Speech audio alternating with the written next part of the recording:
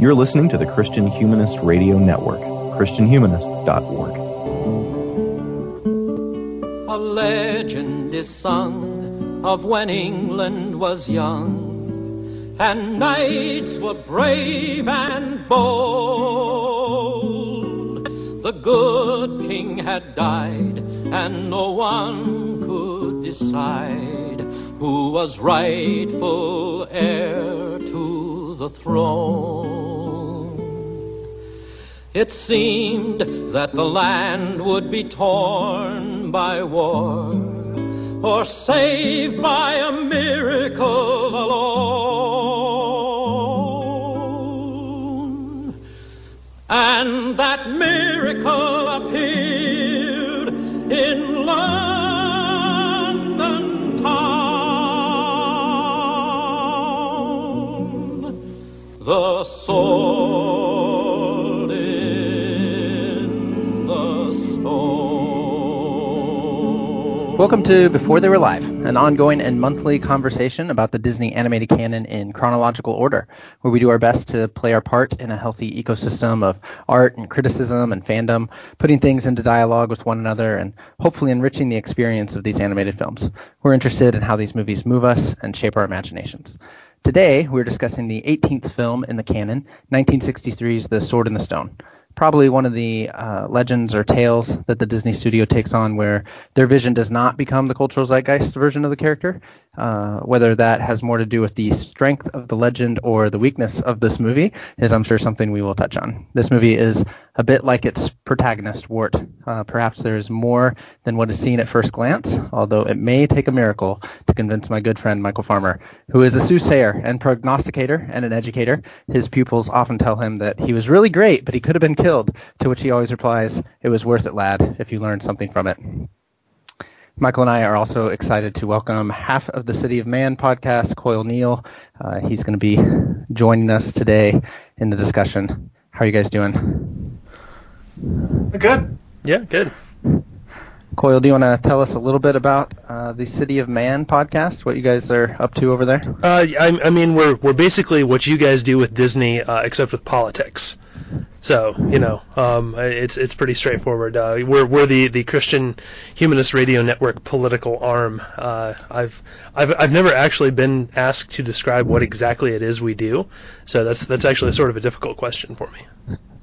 Yeah, well, it's much appreciated by me. I find that almost the entirety of my learning has happened after my formal education. So Sure. Shows like yours and also the Christian Humanist podcasts, of course, have been really invaluable to me in my actual education. So yeah, I really appreciate what you guys do over there. Thanks. Well, jumping into the movie here. I know there's some different opinions on this, so I don't know who wants to throw theirs down first. I would really like to hear, because Coyle picked this movie very early on when we first started the podcast. He messaged me and said, "I want to be on when you talk about Sword of the Stone." And I thought, well, okay. What made you pick this one, Coyle? This is not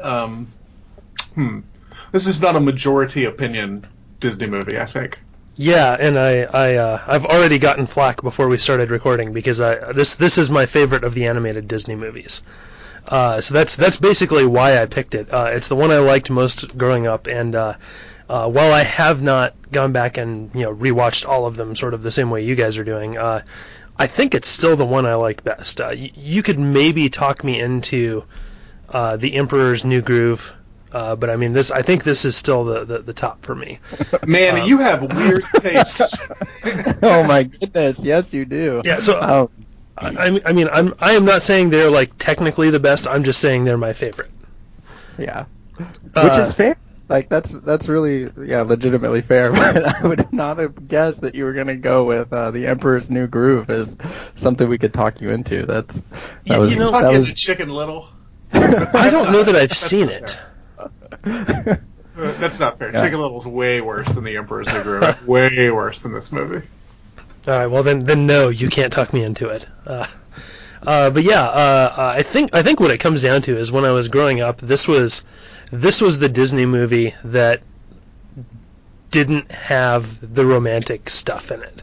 I think that's probably why I liked it, and maybe it's just nostalgia now, but maybe there's more to it than that, and maybe some of it'll come out as we're talking through the movie. No, I think that's a good observation, one that I didn't even think about. I mean, the closest you get is the two lady squirrels being in love with our intrepid heroes. And they're both kind of brushed off. Well, the fat one is. I think you're supposed to feel pretty bad for the squirrel who's in love with Arthur. Yeah, but I mean, it's also like he goes on with life. Yeah, I have read that there is a great deal of fan fiction describing what happens to that squirrel afterwards. Oh, good Lord! Of course there is. Wow, I would. I'm afraid to find out. Yeah, I didn't want to read any of it. Yeah, I mean, I have not read it. I'm sure that exists because, of course, it does. That's what people are like. Did you ever think though that maybe Merlin turns that squirrel into Guinevere, and then she cheats on Arthur? I guess they left that part out on purpose. Yeah. I like where you're going with this, Michael. Well, this is have either of you guys read the book? No, it's T.H. White, right? Yeah, the Once and Future King. I have not read it. So this I read it sorry, go ahead. years and years ago. No, I was just gonna say I read it so long ago that I do remember bits of it, but for the most part, yeah, you can do as much refreshing in my memory as you want because it's been a long time. Yeah, I mean the book is fantastic. It's this movie is like the first third of the set of three or I forget even how many there are. Maybe there are four of them, and it is by far the most positive. Things just get sort of worse and worse and worse as with any Arthur story. But I think a lot of the strength of the movie comes from the fact that it's based on such a fantastic book, and the themes of the book are similar to the themes that they keep saying in the movie, even if they don't necessarily stick to it. This question of how to establish right over might, how to put might in service of right, how you should be deciding things by thinking and by reason and not by just bashing each other on the heads with swords, the stuff that Merlin's always going on about. That really is sort of the main idea in the book, and spoiler alert for the book, it doesn't work out. I don't think it really works out in this movie either, but maybe we can talk about that too. Well, I mean, the movie, it's kind of a weird version of the Arthur story because it leaves out all the really famous parts of the Arthur story. You don't even know he's Arthur unless you know until the end of the movie. I think he's called Arthur once in the entire movie. So right, it's kind of strange in that way. If what you're expecting is a version of the Arthur story, but then again, most of the Arthur story is probably not appropriate for younger audiences. Yeah, I can think of maybe one film version of the Arthur story that would be appropriate for children, but even then that's kind of a maybe, other than this one. Yeah. Merlin, on the other hand, I feel like is borrowed everywhere for kids and for adults. He's almost a Sherlock Holmes level of he's there's versions of him and everything. What do you guys think is this the best Merlin, at least? Or do you have other favorites? The best Merlin. I saw one with Ben Kingsley once that was pretty good, but it wasn't because it was a good movie. It's just he played a good Merlin. I gotta say, I have very, very, very little interaction with the Arthur stories. I don't watch. I watched that terrible movie that came out when we were in college. What was it? King Arthur. Arthur. It's called Arthur. Yeah. The one that was like a demythologized Arthur. But I haven't seen the Sean Connery one. I haven't read the T.H. White stories. I haven't read Mort Dart. I haven't read. I haven't read Idylls of the King. This is not a mythos that I have a whole lot of contact with, which may be why you like the movie more than I do, Coyle. Because this doesn't occupy any kind of special place in my heart. Sure. Well, and it may be that I like some of the King Arthur stuff because I liked this movie when I was growing up. That's entirely possible too. Yeah, I've probably got it the wrong direction. And I will say I must have watched this when I was younger because I remember the fish part, or maybe that was just in one of those endlessly repackaged VHSs they put out in the 80s. But this was not one of my favorite movies as a kid, so I don't have any kind of warm memories of it that kind of brought me through some of the other movies that I don't think are the best. If that makes sense. Right. Yeah. Yeah. I personally, I think Merlin really makes this movie. I really like him. That's his movie for sure. Yeah, and he's funny and kind of kooky, but not. I mean, there's a seriousness to him as well. Yeah, my kids like this movie because of Merlin. They were interested in the movie because of Merlin. I think I've mentioned on the show before. Like, they really love the Magic Treehouse books, and the Magic Treehouse books, of course, feature Camelot, and Merlin's a major role in there. So that was the way I was able to convince them to watch this movie, was because Merlin is in it. But then they really enjoy this version of Merlin.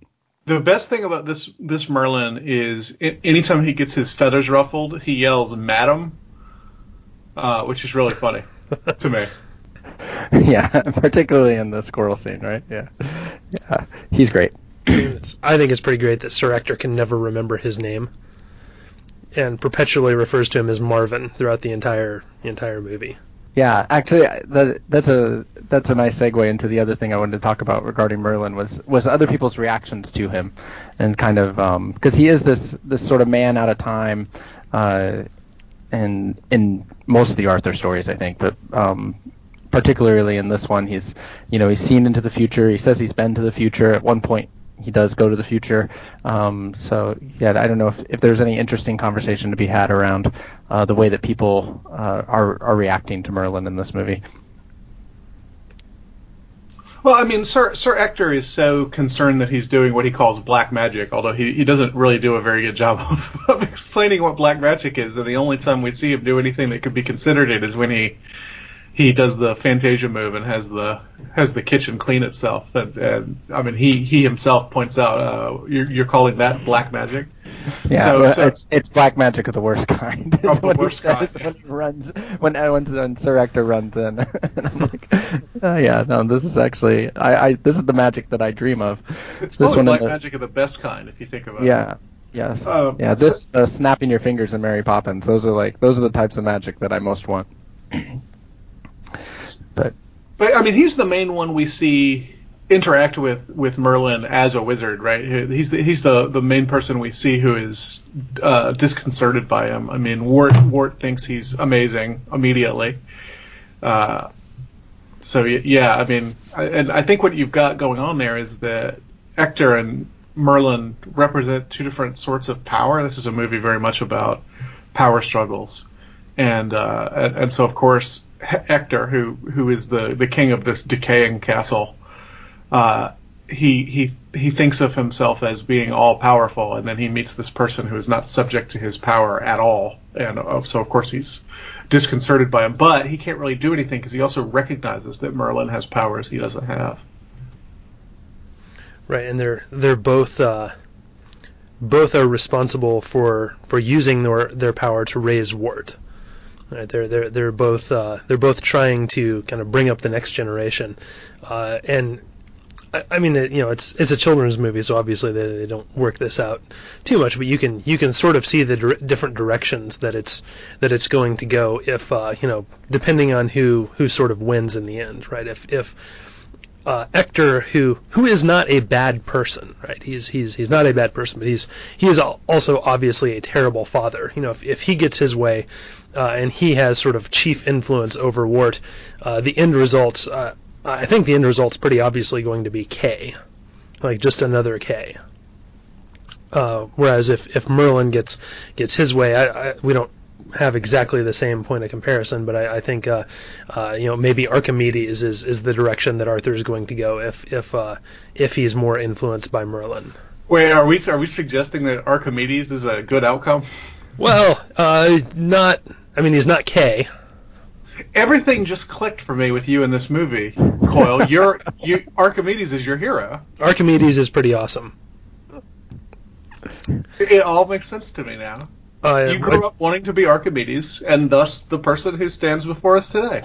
I took one of those Who's Your Disney Sidekick or Animal quizzes, and I definitely got Archimedes. Does that make Ed's song Merlin? Maybe. Or maybe it makes Ed's song K, if they're the counterpoints in the movie. Ouch. Ooh. Oh, man. That's pretty bad. Archimedes, though, is the other one. His reactions to Merlin are pretty funny. He doesn't seem to quite take Merlin as seriously as Merlin takes himself. Archimedes, the educated owl. Highly educated. Highly educated owl. And it's never explained how he speaks, because I believe Merlin rejects the notion that he has put a spell on him.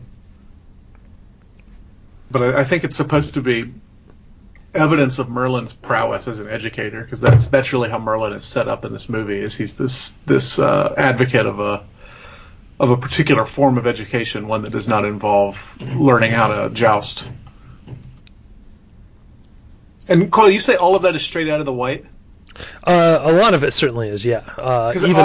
I wondered about that, because I thought the movie had a lot of interesting directions it almost went in and then didn't go in them. So I wondered if that was just the kind of remnants of the source material. Right. It even did have Archimedes, although if I remember right, he is educated in that he can speak, but he's not educated in any other way. So Merlin spends most of his time kind of perpetually covered in owl droppings. Which is what would actually happen, I think. Right. Owls don't make good pets. Yeah, I did want to follow up on that and talk a little bit about Merlin's pedagogy, being that we're all educators. He seems to really have, like, none of his lessons seem to end where he begins them. I don't know if that's an intentional, if that's intentional on his part, or he's just really good at going with the flow of where the student's going, or if it's just overthinking it on my part. Well, and I mean, he's set up as this archetype of the absent-minded professor, right? One of the first things we see him do is spill tea on himself while he's trying to talk. So I think part of it is he ends up giving Wart a good education, maybe kind of despite himself. He has these object lessons that are supposedly about science, right? So he turns him into a fish in order to teach him how physics works. And what he ends up teaching him is the survival of the fittest includes the intellect.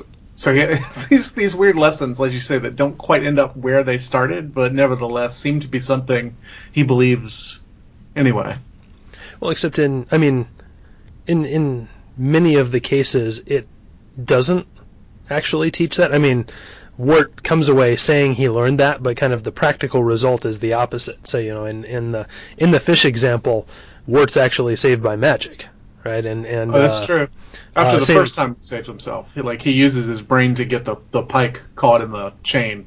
Right. He prolongs his life briefly, but then Merlin saves him with magic. And same thing with Madame Mim, right? When he's a bird, it's Merlin shows up and does the wizard's duel.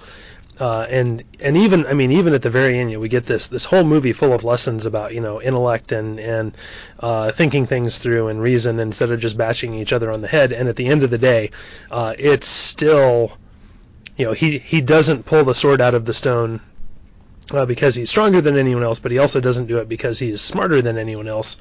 It's a miracle, right? It's divine intervention. Well, he does it because he was born to do it, right? And I mean that's what the first part of this movie is all about. Merlin knows that he's going to train somebody to do something great, but he doesn't really know the details of it. So his job is less to make Wart worthy of pulling the sword from the stone. His job is to prepare the future king of England to be the future king of England. And the weird thing is, because the movie cuts off before we actually see him doing any kinging, we don't know how Merlin's lessons prepare him for that, if indeed they do at all. Right.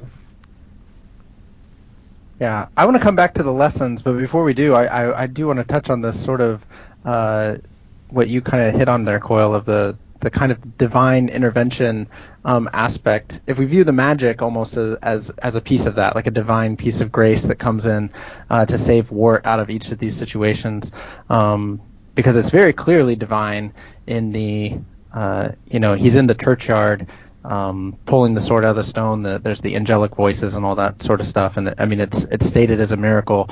That's even more clear in the source material that this is very divinely influenced. I don't mean just in the Once and Future King, but in the Arthurian legends and stuff. So right. I wonder if there is something here as far as bigger picture, shaping our imaginations type stuff, where Wart is learning something of, all of our needs for grace and for divine intervention in our lives.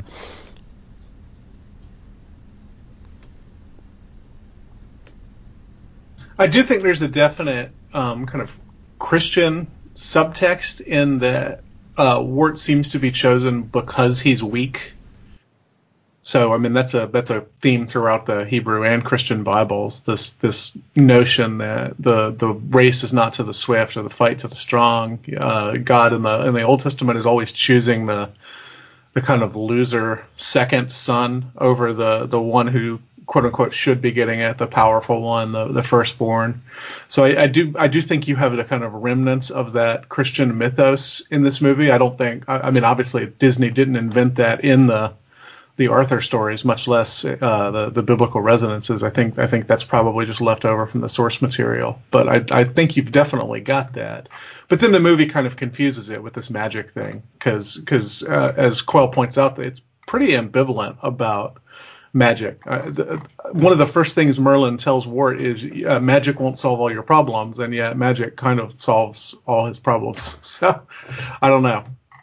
But it's kind of magic paired with relationship, right? Like, so it's not only Merlin's magic that saves Wart out from the whatever the big fish is, a barracuda. Is that what it is? It's a pike. Oh, pike. Okay, from the pike. It's also Archimedes, right? And it's not only Merlin's magic that saves him from the wolf when he's a squirrel. It's actually the female squirrel who's in love with him. And it's not only Merlin is the one who saves him, obviously, from Madame Mim. But by that point, Merlin's really the strong relationship piece there, right? Like, it's the mentor coming in to save his pupil, for whatever that's worth. Yeah. So from what I remember, Quayle, from the Once in the Future King book, it seems like the lessons were more specifically designed to teach Arthur leadership and the things he was going to need to be a king.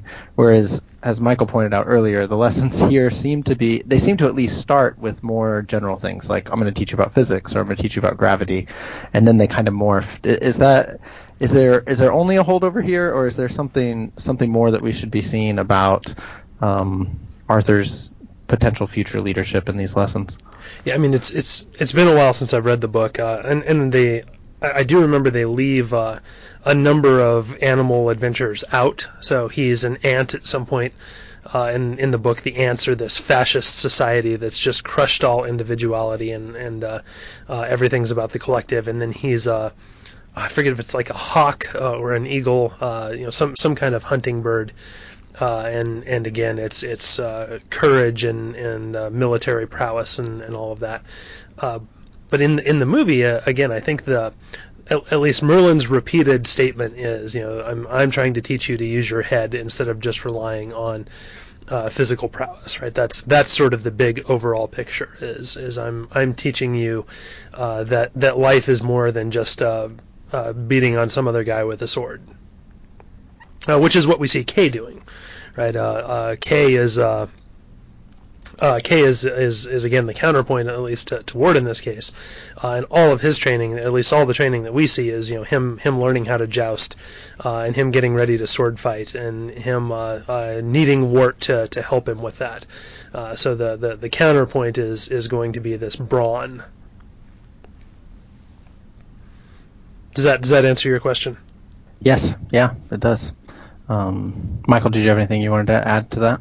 Yeah, I mean, and what you end up with, if you transplant it to the modern age, is that Merlin is this liberal arts guy who's very against sports. I think that's the kind of modern resonance to it. He hates this jousting, and when he finds out that Arthur is going to be is going to be Kay's squire, he gets so angry with his protege that he disappears and goes to 20th century Bermuda for the rest of the movie.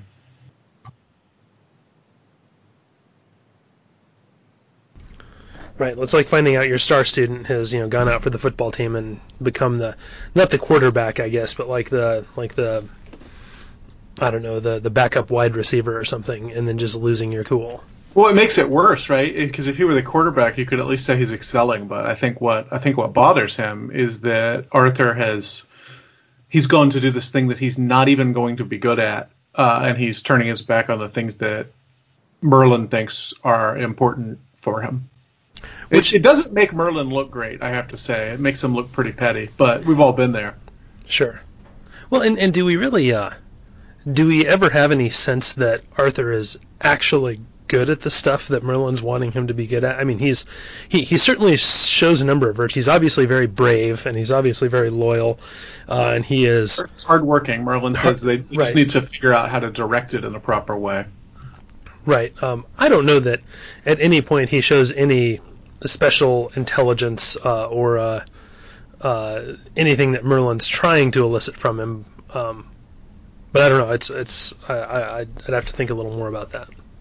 Arthur is certainly not a student everybody would rush to get to major in their field. Do you know what I mean? Right.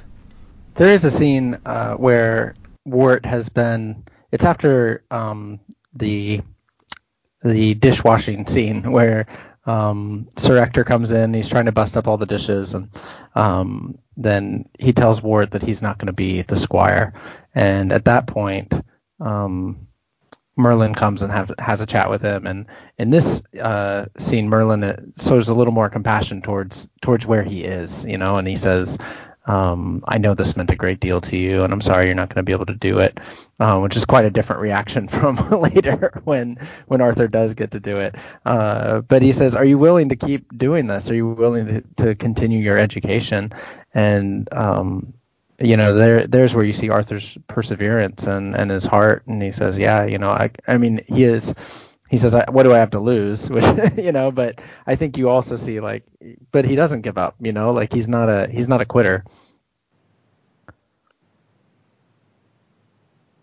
And I mean, maybe that's what you need in a movie for kids, because I don't know. I mean, if you have this kind of whiz kid, I imagine he's going to be harder for the bulk of your audience to identify with. But the fact that there's really nothing special about Wart himself, I think that that could make him more universalizable. I'm trying not to draw the parallel with Twilight, where the main character is just this nothing that anyone can plug themselves into. Well, I think that's quite accurate, and I think I think that's why this is Merlin's movie. I don't know about you guys. I really find the voice acting for Arthur annoying, and it's three different people. Yeah, three people. Because the Ricky Sorensen who plays him for the most part goes through puberty halfway through the movie, so Wolfgang Reitherman has to bring in two of his sons to play Arthur. But man, I hated the voice acting. All three of them just incredibly annoying throughout the movie, and probably Sorensen was the worst. When it didn't sound like Mowgli, that's how you know it's Sorensen, because Reitherman's other son, Bruce Reitherman, does Mowgli in the Jungle Book. So the other two kind of sound like Mowgli, but the older sounding one who does Arthur, I just found him incredibly annoying. I wish they would have recut the movie. See, I didn't pick up on that at all. I actually, it's funny, the things that I notice and the things I don't notice in these movies. I didn't even realize it was three different people until I was doing the research this month on it. So yeah, that just shows what I know. I don't know that I would have noticed it if I hadn't saw that, to be fair. Yeah, once you've been told, though, it's pretty noticeable. Like if you go back and rewatch it after reading that, it's pretty clear that there's at least two different people. I don't know if you'd be able to tell all three all the time, but there are some definite differences of intonation and pitch and all of that. Yeah, the thing I was reading said that you sometimes get all three in the same scene, which is crazy to me. I don't understand how that would even happen. How did they record the dialogue? Yeah, exactly. I don't understand it either. Because I really feel like you could probably record Arthur's dialogue in this movie in an afternoon. Why would it take so long that Ricky Sorensen would go through puberty? Maybe they wrote the movie as they were recording it. I don't know. Yeah. Well, the thing I read was that so Bill Peet is credited with the story on this, and this is his last movie with Disney. He does a little bit on Jungle Book, and then he leaves. But he's got a really interesting career post Disney where he does a lot of illustration and stories. So he's definitely a story guy. His autobiography is really fascinating and fun to read because it's illustrated and written, and he kind of goes through his years at Disney. But anyway, Bill Peet he's an interesting guy. But the one book I was reading said, compared with Bill Peet's 51-page treatment for Sword from 1961, Reitherman's film is broad and careless. So broad and careless sounds right to me. I think that's a really good description of this movie. Yeah. That comes out of the golden age of animation. Is where that quote comes from. So I don't know if they were writing it as they went or just adding things to Bill Peet's story. It's a really shaggy movie. The centerpiece are these 3 animal scenes, and all of them go on, I think, about 5 minutes too long. Especially the squirrel one. The squirrel one hits the same beats over and over and over again. And it's funny and cute at first, but it just keeps going. It's like they didn't want the movie to be an hour and 10 minutes, so they had to extend this scene. And I was ready for it to be over by the time it was over. Yeah, I agree. The squirrel bit is, I think, the worst part of the movie. But again, if I like the movie because there's no princess, of course I wouldn't like that part either. Well, and it's funny because I found that very charming at first. I thought it was really funny that the female squirrel kept grabbing his hands and putting them on her nose, like it was in reference to some sort of cartoon universe squirrel mating ritual that was never explained to us. So I really liked that, but it just kept going. And then the movie seemed confused about how we were supposed to feel about that.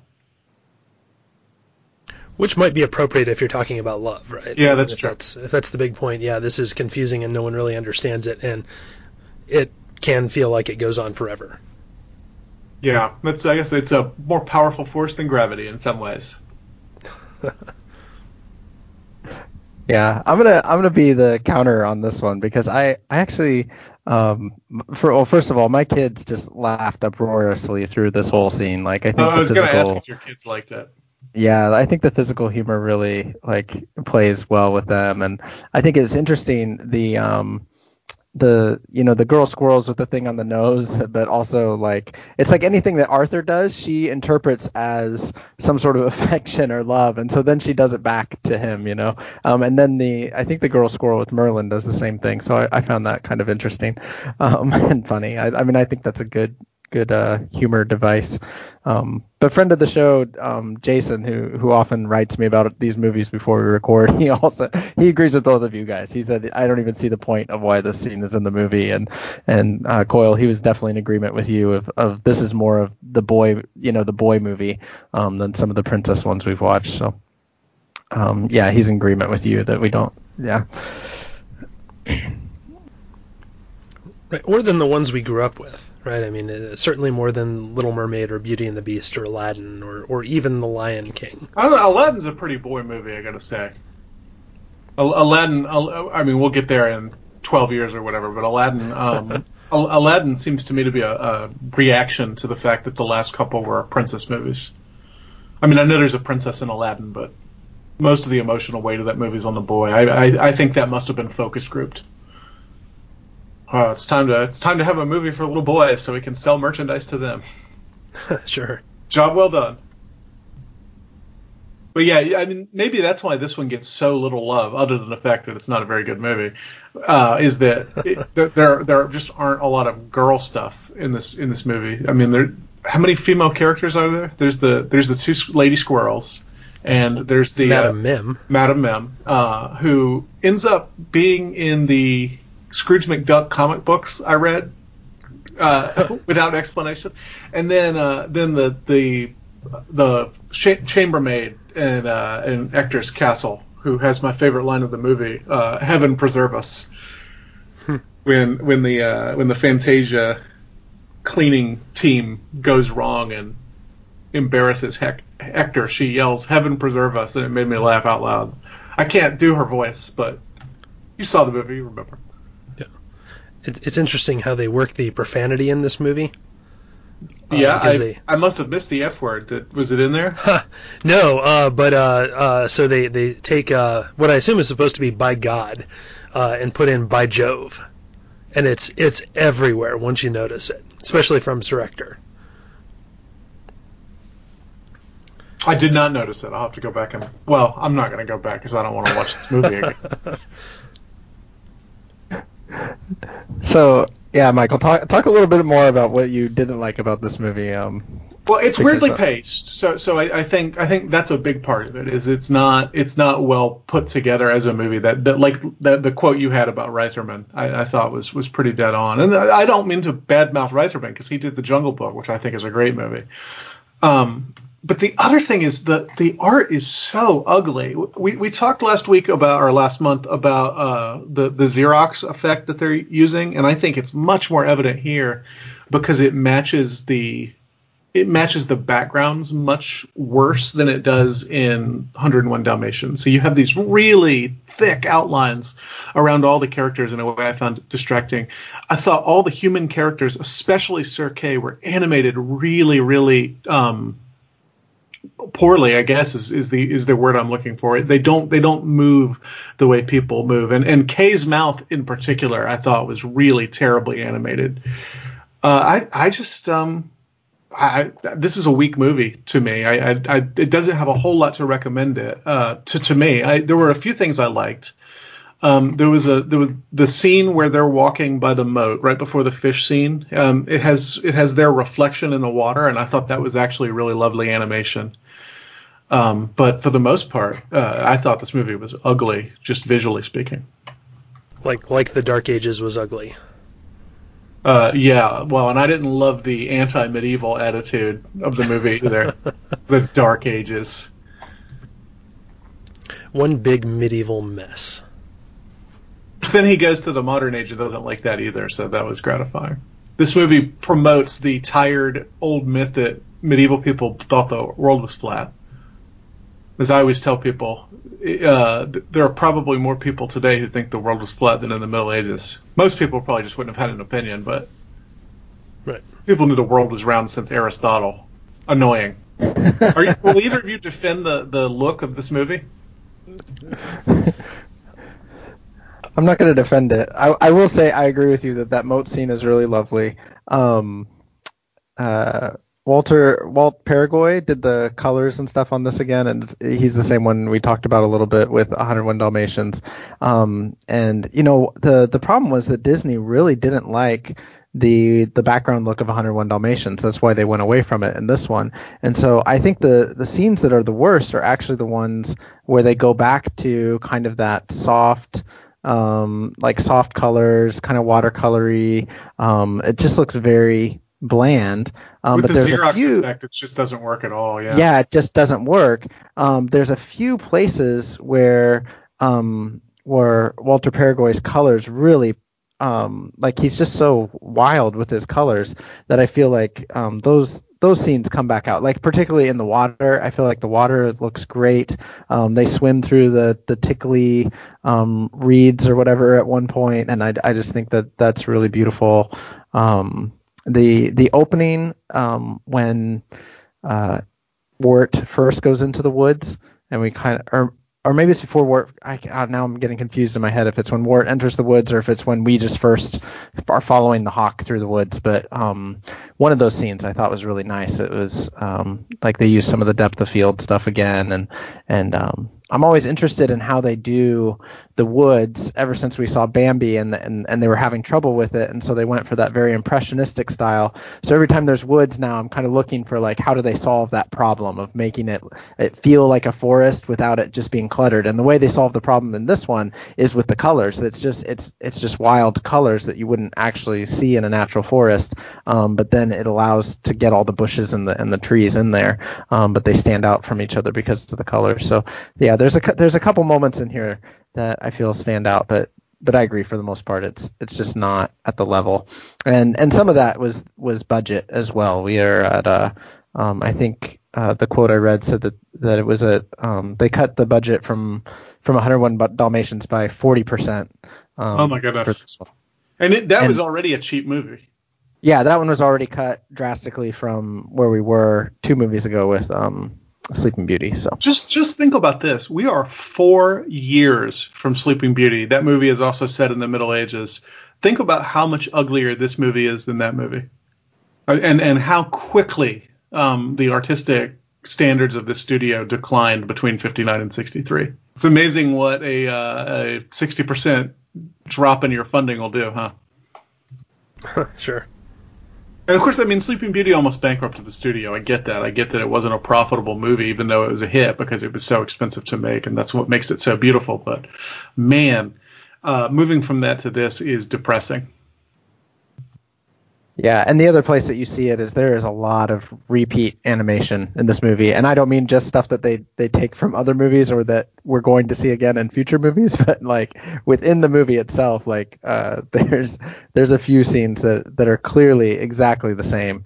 Like near the end when Arthur's going off to get the sword and Kay's chasing him, it's the exact same scene from the beginning when Arthur fell on top of Kay and messed up his shot in the when he's hunting the deer. It's just they're just in different clothing. Yeah, and the other thing is the vocals get repeated too. Every time Warp falls, they use the same sound of him falling. Which, how much money could that possibly save? Yeah, I guess I suppose it's got to do with time. Like the less time you have to use to re-record things or whatever. Yeah, and I think the other place that you see it is just how few characters there are in this movie. I think if like comparing it to Sleeping Beauty or Cinderella or whatever, like those castles are packed with people, even if they're not necessarily in the they're not main characters, but they're around, whereas here we never see anybody except for our main characters and a couple side characters. Although that does kind of work with the movie, because the movie, Coyle made that crack about the Middle Ages, but the truth is, I mean, we're living almost in a wilderness in this movie, so it makes sense that it's kind of sparsely populated, because this is not the bustling Middle Ages of Sleeping Beauty. This is, I mean, basically society has come to an end because there is no king. So I don't think they did that on purpose, but I think it kind of worked out nicely for them. Yeah. A very sort of Judges feel, huh? Like everybody just does what they please because there is no king, and that ends society. Well, yeah, and I thought of Thomas Hobbes. I'm sure you did too, Coyle. The opening narration talks about this as a war of all against all, where life is nasty, poor, brutish, and short, or however Hobbes puts it. It's very Thomas Hobbes, and I thought maybe it wasn't on purpose, and then the squire who falls ill, so that Wart has to go be the squire, his name is Hobbes. So I think they're playing with that, whether that's White's gag or Disney's, I don't know, but definitely we're living in a kind of Hobbesian dystopia at the beginning of this movie. Right, and I think it's interesting that you have this divine intervention at the beginning, right, with the song about the sword and how England is in desperate need of something, and then this sword shows up. I think the way the narrator says it is the miracle didn't work, which is not a line you will find anywhere in the Bible, to the best of my memory. But yeah, I mean, there's some. I don't have any big thoughts about that. I thought that was kind of interesting that this miracle was sent, and it takes however many years, I guess 10 years before someone comes along who can actually pull the sword. And then it happens for that accidentally. and for that whole time, there's this state of nature where the wilderness is growing and people are killing each other, and I don't know if the castle where Ector lives is supposed to be sort of an out of the way refuge, or if it's just everywhere else is as bad as it is, and it's just not that bad yet because it's only been a few years. Again, I'm not sure exactly what the point is, and maybe it's a children's movie, so they're not going to dig too much into it. Did you catch the name of the castle?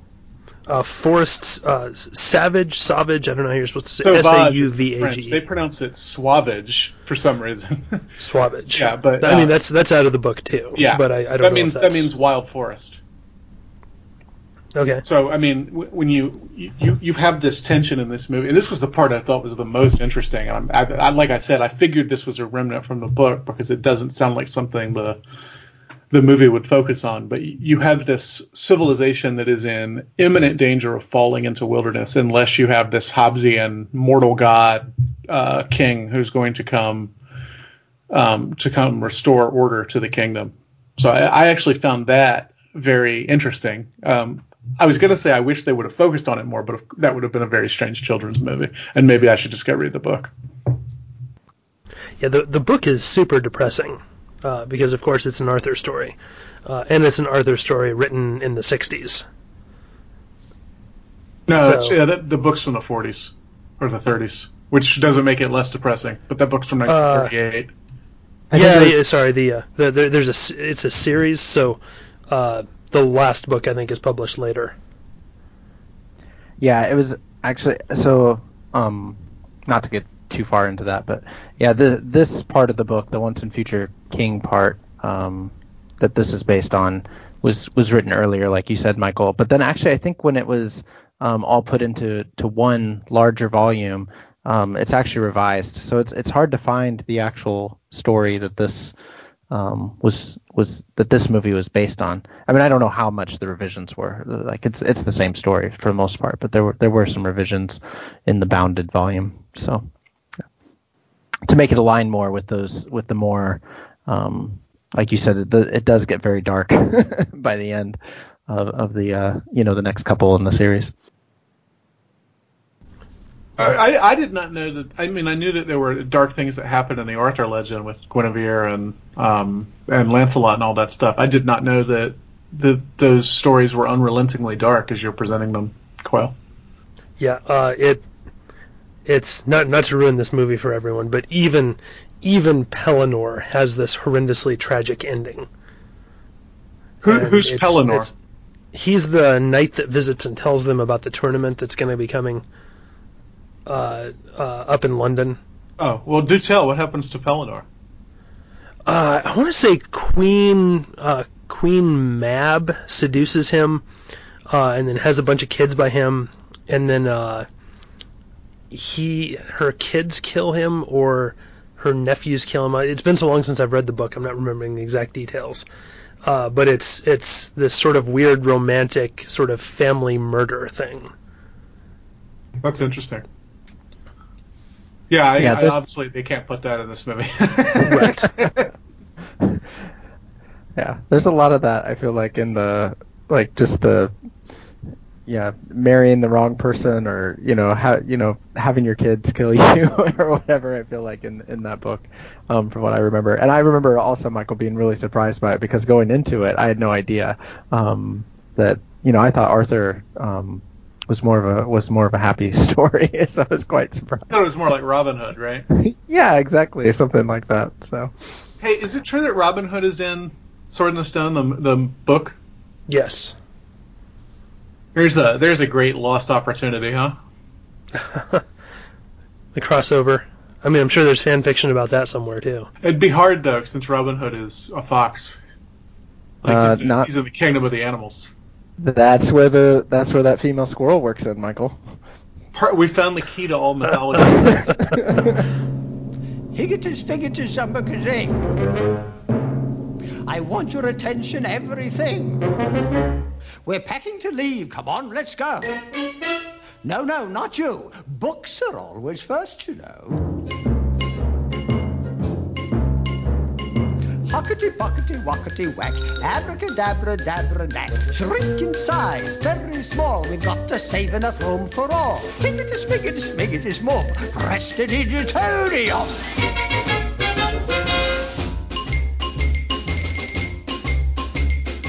Cicero, you belong in the seas. Alphabetical order, please. Alakafez, Bellicazez, Malacazez, Baripity. Diminish, dictionary, that word's in your vocabulary. Hockety, pockety, wockety, whack. That's the way we've got to pack. Bigotus, bum, figuratus. Stop! Well, we haven't talked much about Madam Mim. I don't know if you guys want to go there, or if you have another direction you wanted to head. I think that's one of the better scenes in the movie, one of the more fun scenes, their wizarding duel where they keep turning into animals. Merlin, kind of an idiot, because he turns into nothing but prey animals. But, he wins in the end. I think maybe my favorite shot in the movie is when he's falling as the walrus. He's going to fall on top of her. He has this beatific look on his walrus face, and it really cracked me up.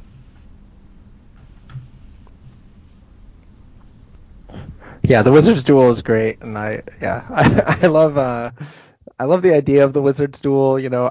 Trying to outwit each other, and then Merlin can't remember any of his of his spells, and it's really.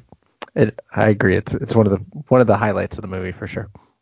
And she immediately cheats. She sets these rules and then breaks them before the duel even begins. So that's pretty funny. Right, which is a great parallel with Merlin, who is at least supposed to be honorable and virtuous and all of that, and she is a cheater from start to finish. Does she turn into any animals that aren't inherently vicious and awful? Elephant? Maybe the chicken, I guess. She turns into an elephant. Elephants aren't vicious and awful. That's fair. It's afraid of the mouse, though. Yeah. Which that confused me, because it's stated explicitly earlier that when you turn into an animal, you're not turning into them, right? Because you don't gain their instinct. That's what makes people different. You have to learn how to use your reason. It's very Aristotelian, very medieval. Right. But so you're just yourself shaped like a fish or shaped like a squirrel. So if she's just herself shaped like an elephant, why would she be so afraid of a mouse? But maybe she is also afraid of mice. Oh, that could be. I was going to say that Wart does eat the insect, though, so I think it's not... you're right that it's stated that you don't gain the instincts, but then that's also proven wrong, so... That's true. He eats it and then is horrified at himself, so maybe you gain the instincts the longer you stay as the animal. Maybe. There's some sort of blend there. Yeah. What does Bim say when she first hears Wart? He falls down the chimney, and I can't remember the line now, but she's like, "I hope somebody's dying" or something. Yeah, she's pretty funny. Her magic is purely destructive. The fact that Merlin sees something good in Wart means that she has to kill him. Well, we shouldn't say kill him. What did she say? Do away with him. Right. I think it's destroy. Destroy. I think. I'm not sure. Yeah. It's interesting that she's I think she is obviously the worst person in the movie, right? As close as the movie comes to having an out-and-out villain. And even she's kind of fun. Yeah. I mean, you get the sense she wouldn't be a threat if he hadn't gone to her house. It's not like Maleficent or somebody like that. She mostly just wants to be left alone. Right, and even at that, she's still an engaging and interesting character. She's marvelous. Right. Again, with games and sport and stuff being bad, though, because that's what she's really interested in, is games. She's playing cards and then she says, "I do love a game," and so. Yeah, I don't know if I can agree with. I don't think I can get on board with that in this movie. So I hadn't thought about that. There's 3 games in a 5-minute chunk there, isn't there? Because she's playing cards, and then she chases Wart around the room as a cat, and then she fights with Merlin. Yeah, and then the joust isn't far after that, or the sword fight. Right. Maybe Disney just really hated professional sports. The Goofy shorts would seem to suggest otherwise. Did Walt Disney have anything to do with this movie, Josh? I know this is the last one released while he's alive. Yeah, I think other than disliking it a lot, I think a lot of Jungle Book is a reaction against this movie, from what I understand. He really didn't like this one, and so he got a little more interested in Jungle Book. But yeah, I think the animators were basically begging him to step in and solve problems when they were facing them, because he had such little interest. And yeah, it was basically, for better or for worse, it was kind of the Reitherman show. And I guess he kind of got the job because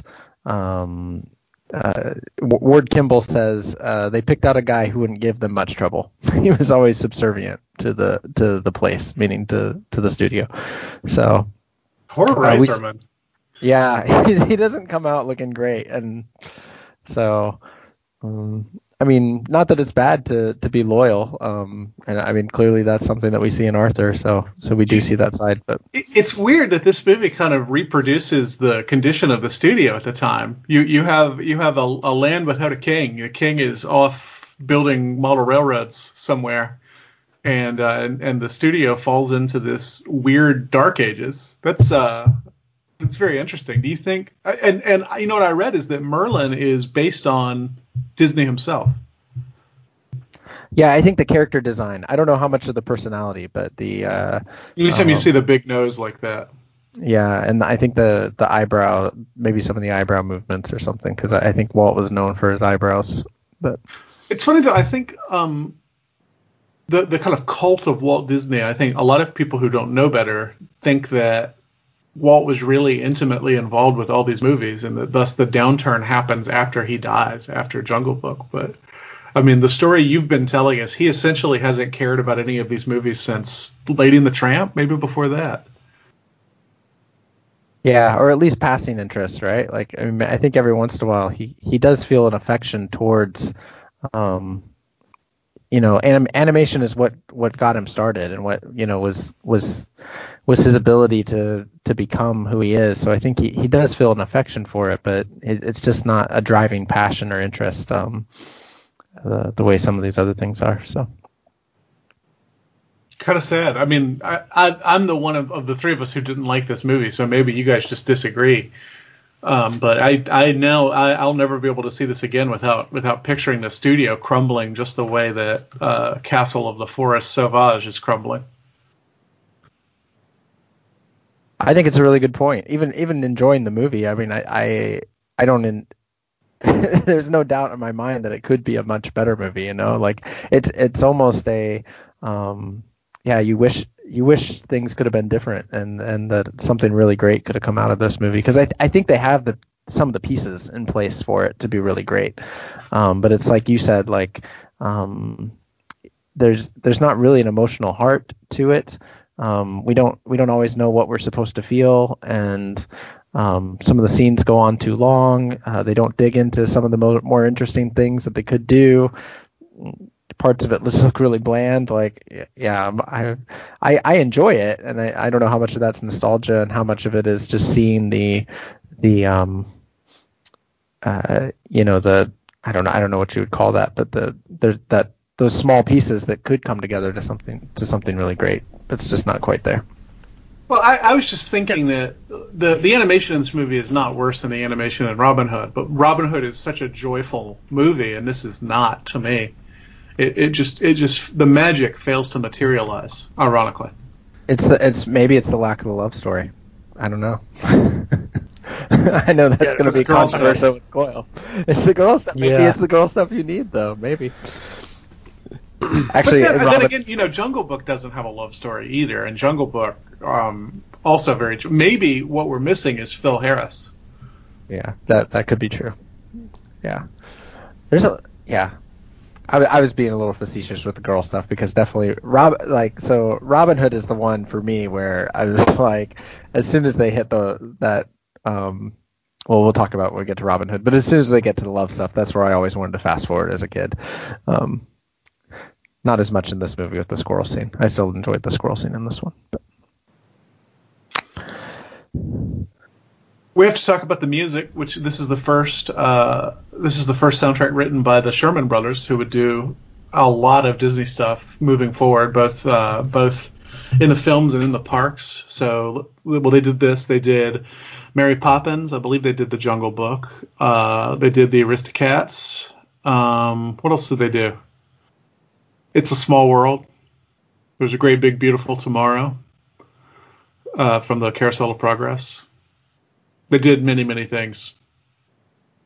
What's the movie with the kid catcher? It's a live action movie. Oh, Chitty Chitty Bang Bang.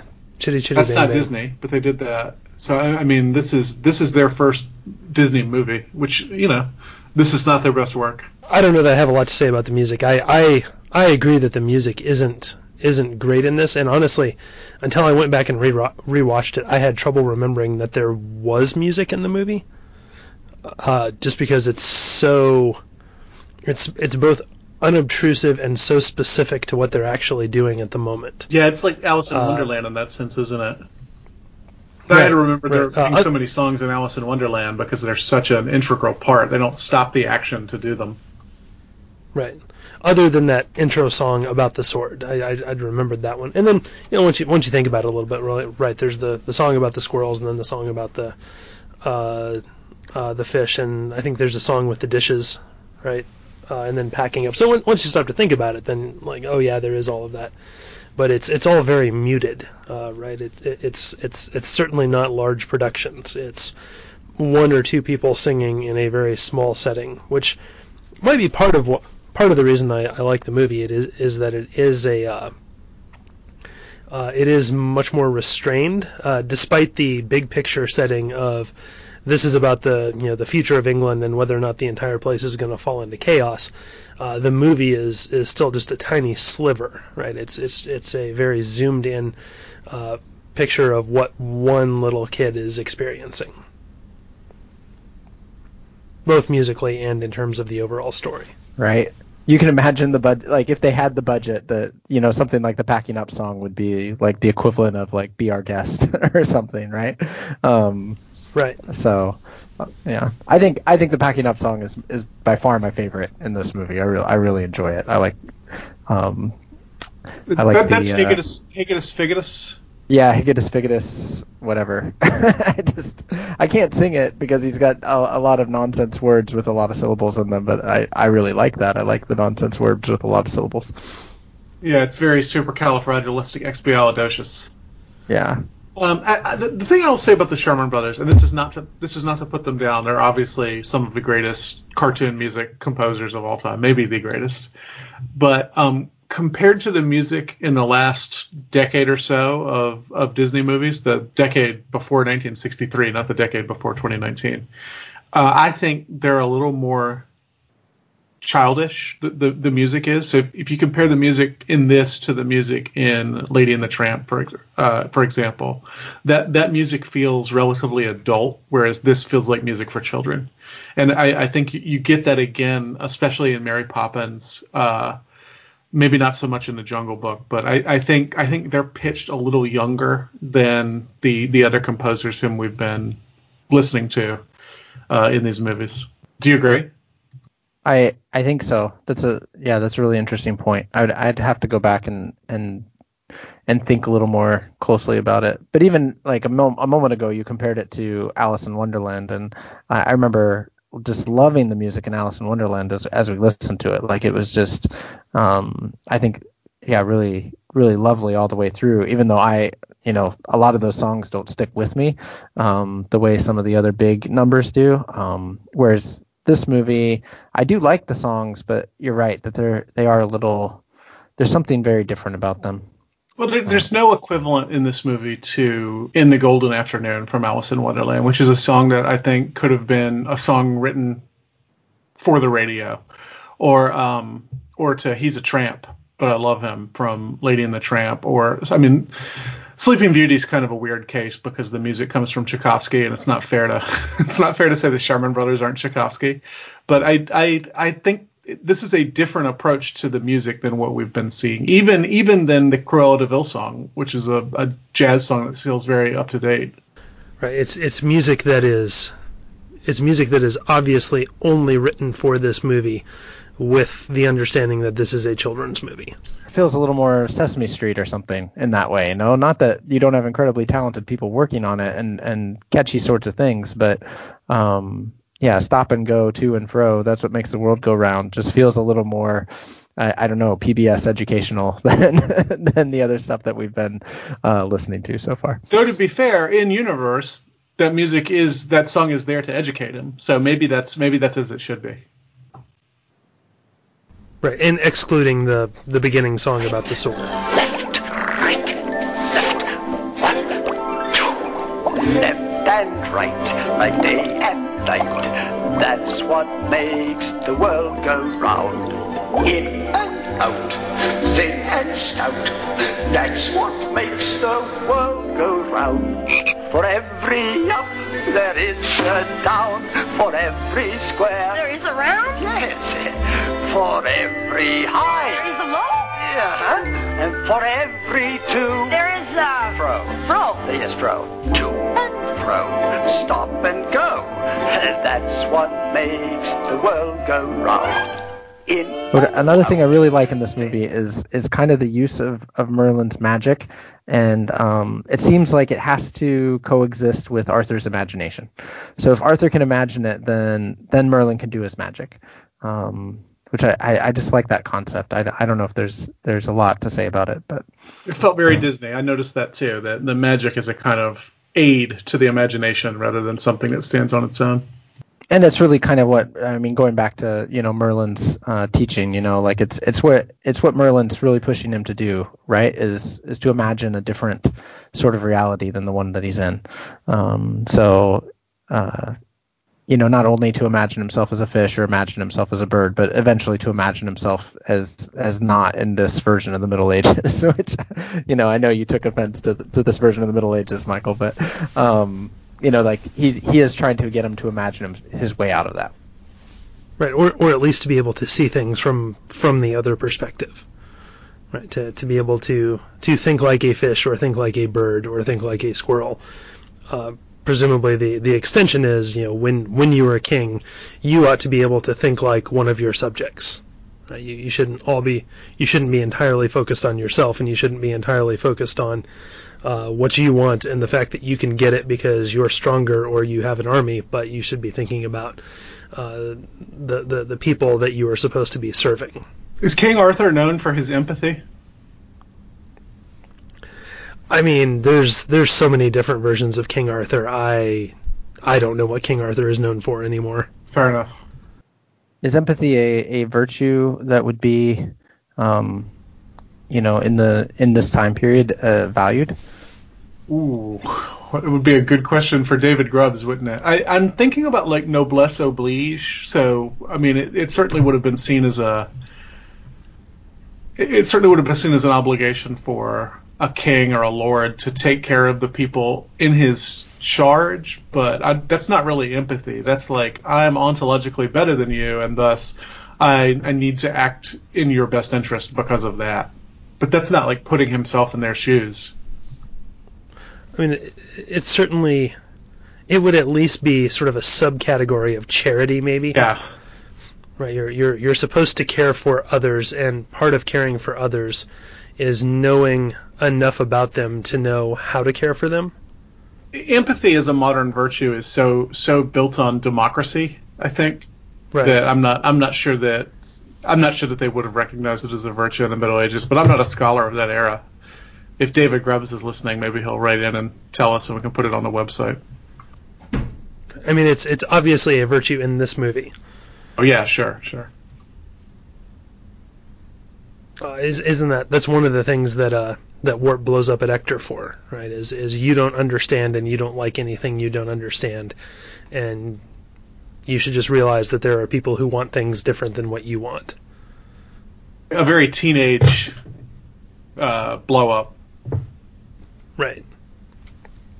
And not completely misguided either. Again, I think Ector is clearly a good person, but if K is the sign of what kind of father he is, I don't know that we can say he's a great father figure. Well, I mean, Kay is not a monster. Kay's just an idiot. He's a meathead. Right.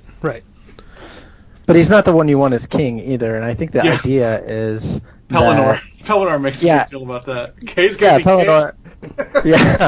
That's dreadful to think about. But Pelennor is also the one who brings the news that, hey, this is how we're going to decide our next king, and he seems quite excited about it at the time. So, I think the idea that you're supposed to get is that it's going to be a bunch of Ks bashing each other to decide who the next king is, unless the miracle finally does work and Arthur is made king instead.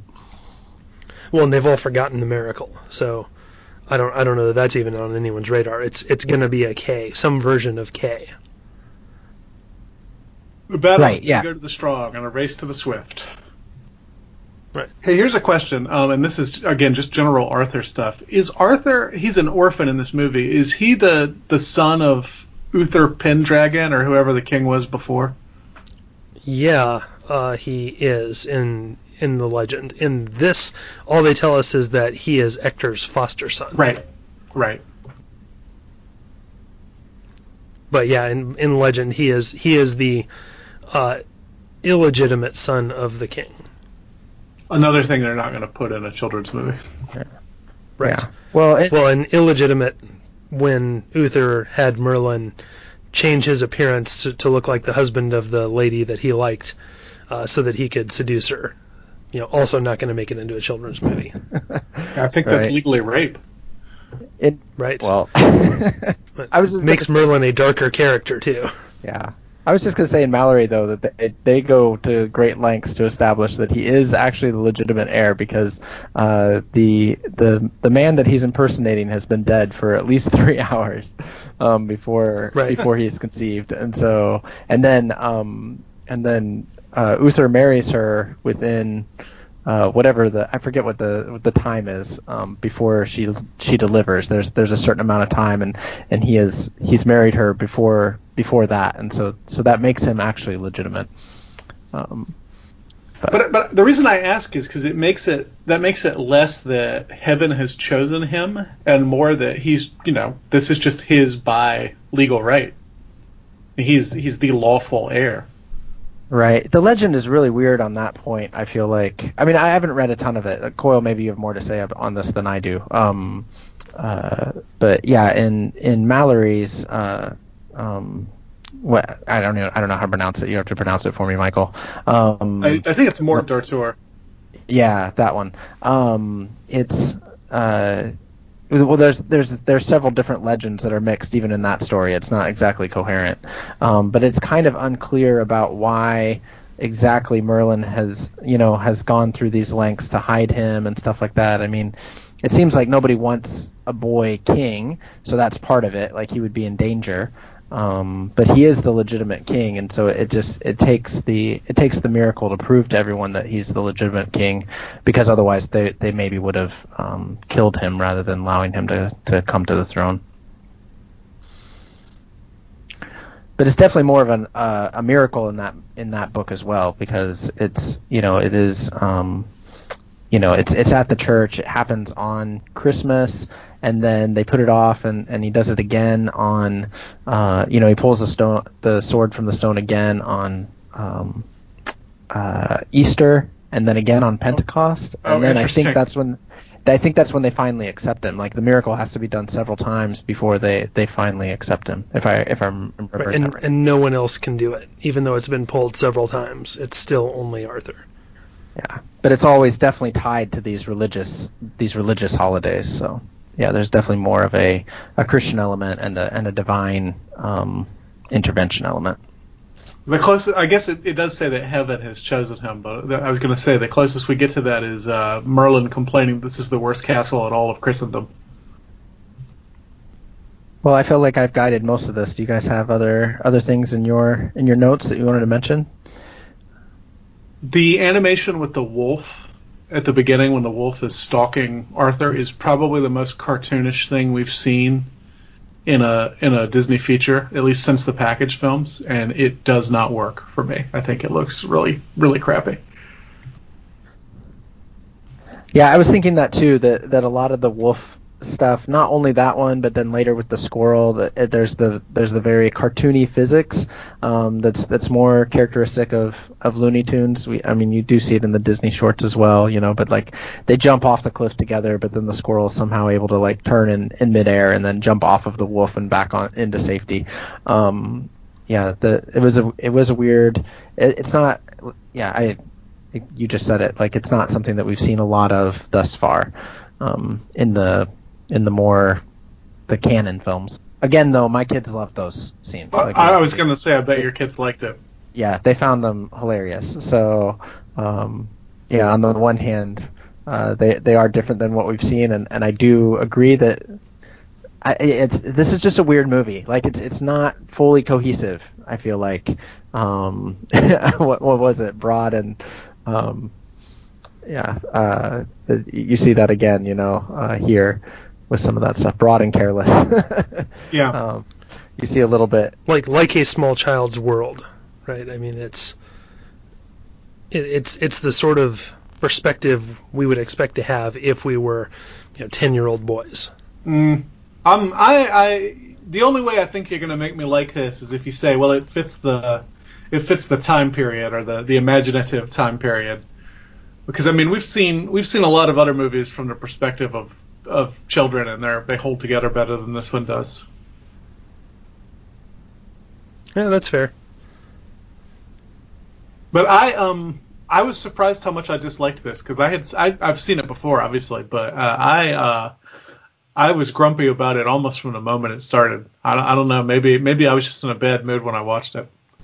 But I would definitely put this below anything other than the package films. And even then, I probably like Ichabod and Mr. Toad better than this. In fact, I know I do. So, yeah, that's another one you could probably sell me on. I really enjoy Ichabod and Mr. Toad. Or Ichabod, Mr. Toad, it's fine. But the Ichabod Crane short is excellent. Yeah, I think we both agreed that was the best of the package movies, didn't we, Josh? Yes, definitely. Yeah, it's a good one. I don't know where I would rate this one. Like I said, I do have a fair bit of nostalgia for it, and my kids really like it, so we watch it, with some frequency and regularity in my house right now. So. And as childish as the songs are, I do get, Hickety Pickety in my head a lot, and I get, Stop and Go in my head a lot. So, I'm not sure where I'd put it on the grand rating. Definitely not in the top tier like you, Coyle, but also not in the bottom like you, Michael. So I guess I'm kind of just in the middle somewhere. You're the golden mean between our two extremes. There you go. That's a nice way of you to put it. Did you want to say anything else about the politics of the movie, Coyle, since you are the political guy on the show? It's obviously not openly political, other than they're missing a king. So I think we've kind of hit a lot of the more subtexty political stuff. I'm not a defender of monarchy, so I don't have anything specific to say about that. All right. Fair enough. All right. Well, should I wrap it up then, or is there something else? I don't want to leave anything off the table if you guys have it. I think I'm good. Yeah, I'm good. All right. Michael and I know there are a great number of podcasts out there you could be spending your time on, so thank you for choosing us. We want to encourage you to set your podcast player dials to the Christian Humanist Radio Network, where you'll find an abundance of both new and old shows, including a slew of City of Man episodes if you want to hear more from Coyle. Our press liaison is Kristen Philippic. We're on the old interwebs at beforetheyWere.live. Please help us continue this conversation by finding us on Twitter. I'm at @the_alt, and Michael is at Michael Farmer. So for Michael Farmer and special guest Coyle Neal, I'm Josh Altman-Schofer, reminding you that the books are always first, and knowledge and wisdom is the real power, so stick to your schooling, boy.